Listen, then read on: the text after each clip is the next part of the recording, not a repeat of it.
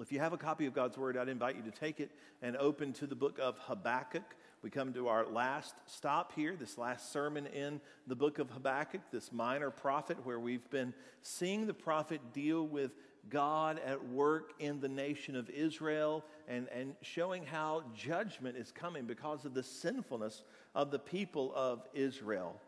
We've all had times in our lives when we've come to the place where after a long season of God dealing with us over something that is wrong, that we've been doing, we've tried to hide it, we've tried to ignore it, we've tried to put it to the side, and God has finally brought us to the place to where we know it's time to deal with it. That's where Habakkuk is.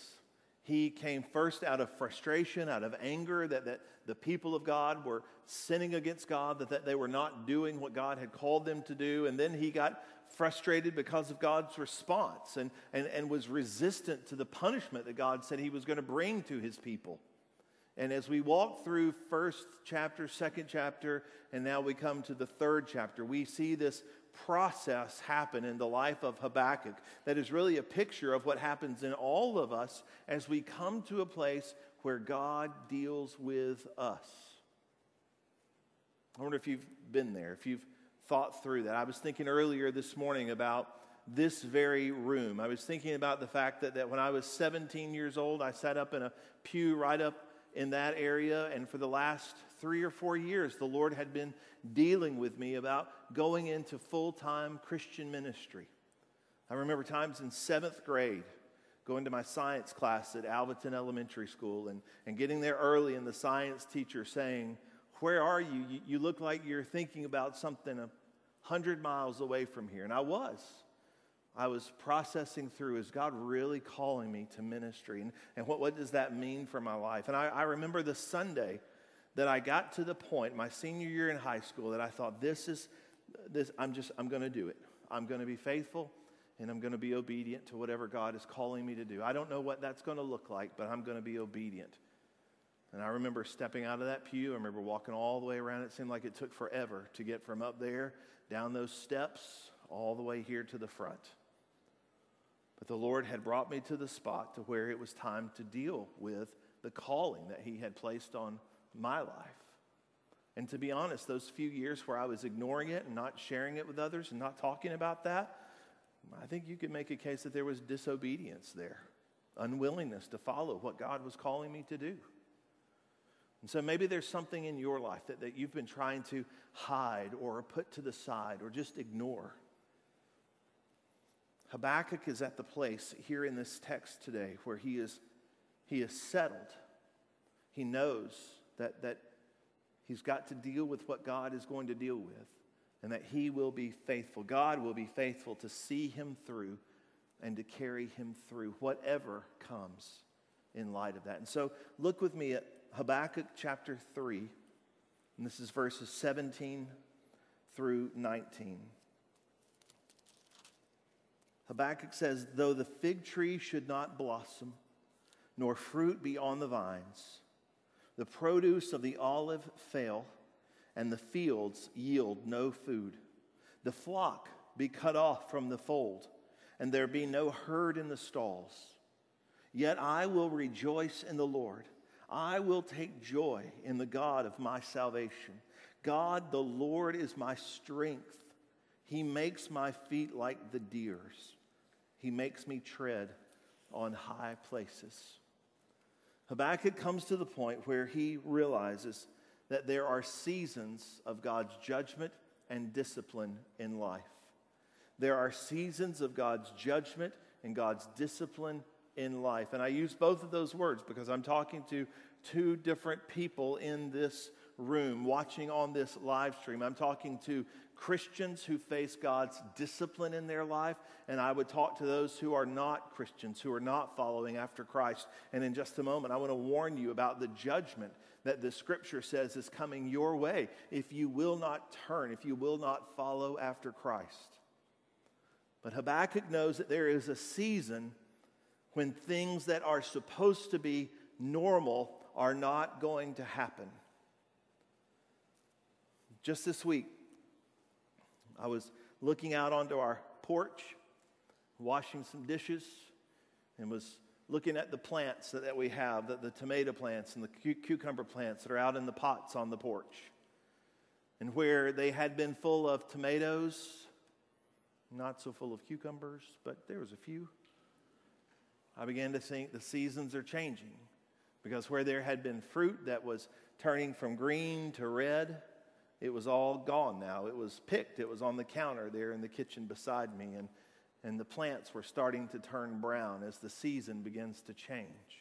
And I was thinking about this text. I was thinking about times in our lives, Monica and I, over the years when we've planted a garden, and the plants looked wonderful. I remember one time in particular that the plants looked wonderful. I thought, this is going to be amazing. We could open a produce stand with what's coming. And nothing came. Nothing came.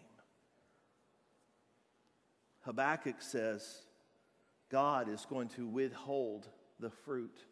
The plant will look like it should be producing figs or olives, but nothing will be produced because God is not going to bless us in this season because He is trying to get our attention because of our sinfulness.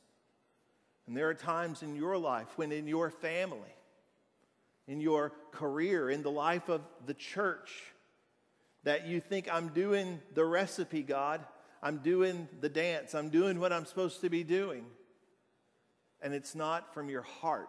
It's just trying to get God to do what you think He ought to be doing. Your heart is far from Him. Or maybe there is even sin in your heart, and what you're doing outwardly is just a facade, that your marriage really isn't as good, and you know why. It's because of what you're thinking or what you're doing or what you're saying. Maybe your career is not advancing, and secretly you know why, because you're skimming off of the side over here. And God is withholding blessing to get your attention. Friend, I would tell you that even at this spot in the life of Israel, God is acting out of kindness. Even in a time of discipline, God is acting out of kindness because He is a holy and a pure and a perfect God who will not and cannot tolerate sin. He will not tolerate rebelliousness. He will not tolerate unrighteousness. He will not tolerate impurity. And Him holding back from us is a wake-up call to us from Him. It's Him saying, the bridge is out. Stop now. Don't go over the cliff. We know, the Bible tells us in the book of Revelation where we are headed.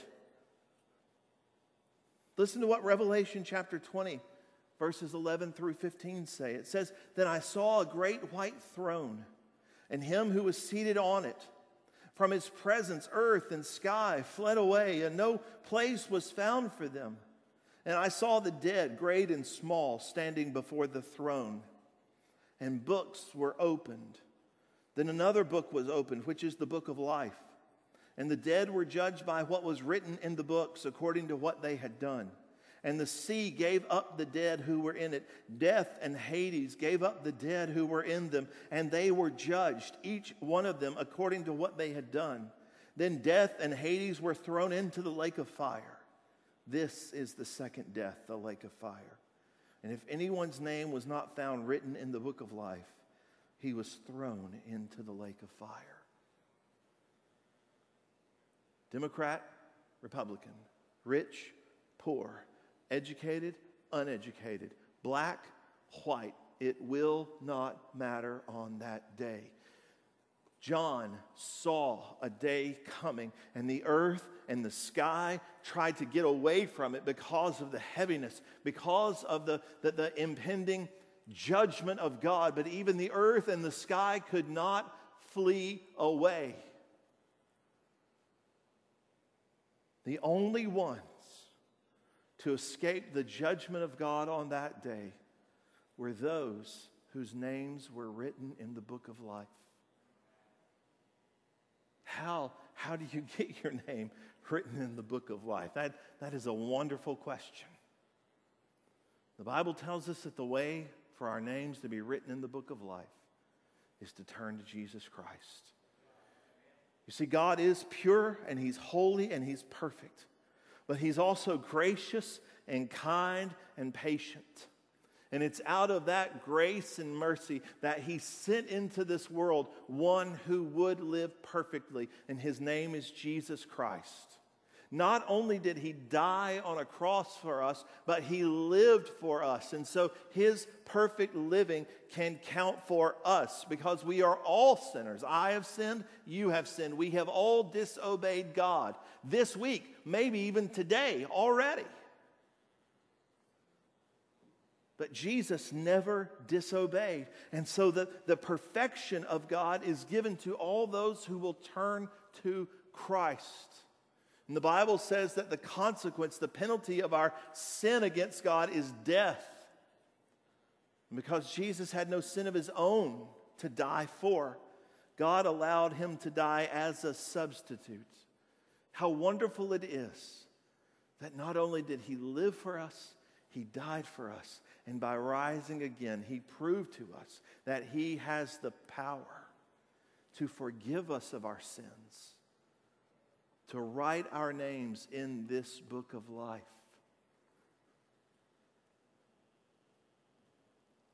The only way to avoid this judgment of God is through the forgiveness of Jesus Christ. And you say, well, I'm a Christian. What about the consequence of my sin? Well, because God is loving and kind, He deals with the sins of Christians. He dealt with the ultimate judgment that's going to fall on humanity. He dealt with that for the Christian at the cross. But He still deals with your sin in your life today because He's loving. The book of Hebrews in the 12th chapter in verses 9 and 10 and 11 talk to us about how a loving father disciplines his child. How he corrects that child so that the child will not ruin or wreck his life. How that child can turn away from making bad choices, from doing things that harm himself and others, and instead live in obedience, live in faithfulness and in righteousness. And the writer of Hebrews says this. He's comparing the discipline between a loving earthly father and the loving heavenly father. And he says in 12:11, for the moment, all discipline seems painful rather than pleasant. Now, if I could talk to the writer of Hebrews, I would say, why don't you just go ahead and take out that word seems painful and just say it is painful, right? I've been there. I've been disciplined by my father. It didn't seem painful. It was painful. But he goes on to say, here is the purpose. But later it yields the peaceful fruit of righteousness to those who have been trained by it. Out of His love, God is working in our lives, even through the consequence of our sin, to help us learn how to trust Him, to help us learn how to live in obedience to Him. And so Habakkuk would say, don't feel abandoned in those dark days. Look at verse 18. Habakkuk 3:18 says, yet I will rejoice in the Lord. I will take joy in the God of my salvation. God, our Savior, is worthy of praise in difficult days. He has just come through the pronouncement of judgment against the people of God that is going to lead to captivity. It's going to lead to change in every way that they have known how to live over the next few hundred years.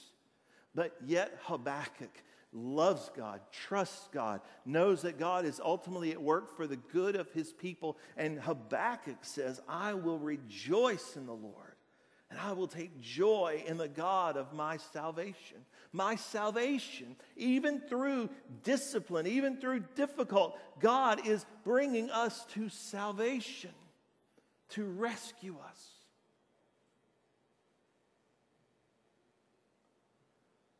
It would be so encouraging to take a moment and let people come into a microphone and share how the Lord has taken things in their lives, mistakes that they've made, whether they were intentional or unintentional, times when they've been caught up in wrong things, and for them to be able to share with us how God has worked to redeem those things. Just today in Kentucky Today, our online news source, we've got a story about this bad dude who was in a biker gang. He was a truck driver, has the word outlaw tattooed all over his forearm. And God pursued him and pursued him and pursued him until he got him.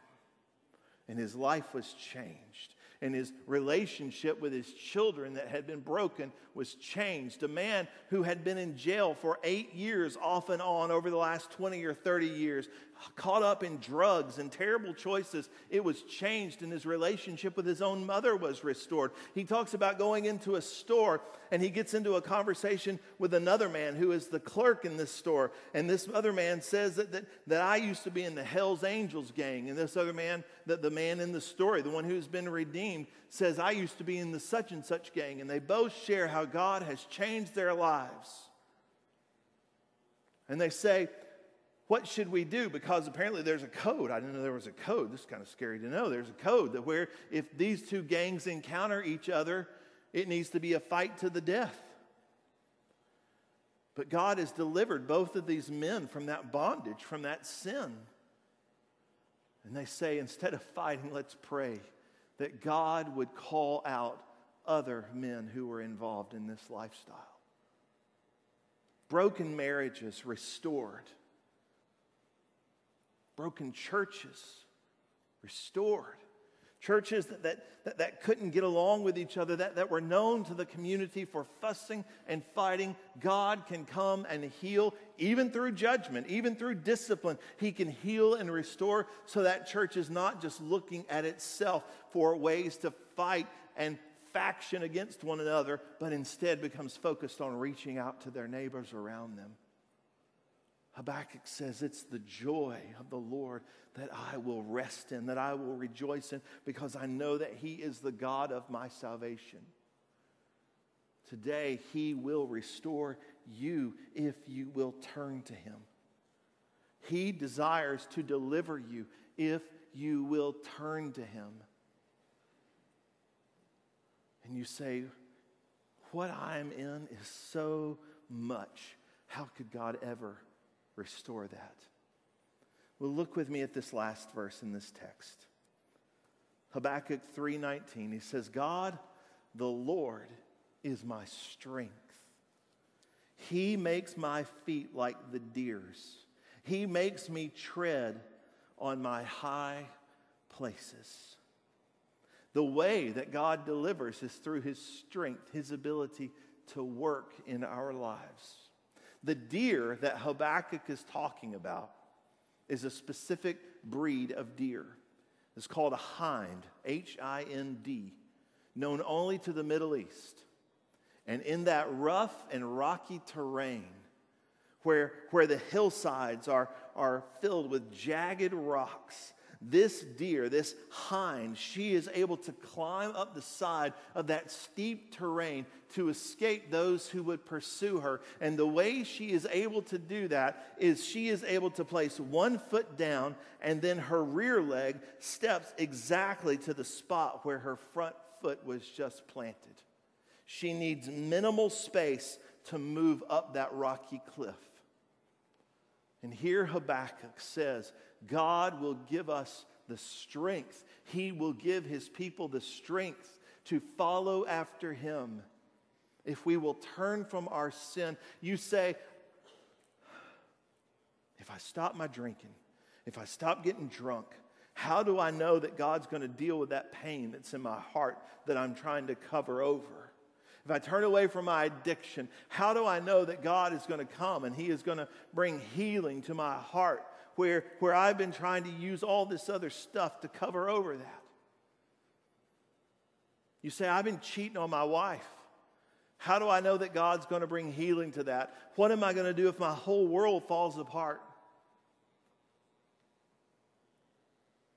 Well, I can't guarantee you that everything's going to be just fine. I can tell you that He will give you the strength to endure and to take the next step. Because just like that deer, when we come to the point to where God is at work and He calls us out of our stealing and our lying and our greed and our addiction and our adultery and our drunkenness and our selfishness, He calls us to put our foot down on truth. And He says, when you put your foot there in that righteous place to repent and to follow after me, not only will I show you where to put your foot, but then I will give you the strength to take the next step to move forward in it. Just like that deer, she knows where to put her front foot so that she knows there's sure footing. There is a strong foundation. And then that rear leg pushes her up the side of that hill. The Lord says, you be faithful. You plant your foot where I show you to plant it. And I will give you the strength to take the next step.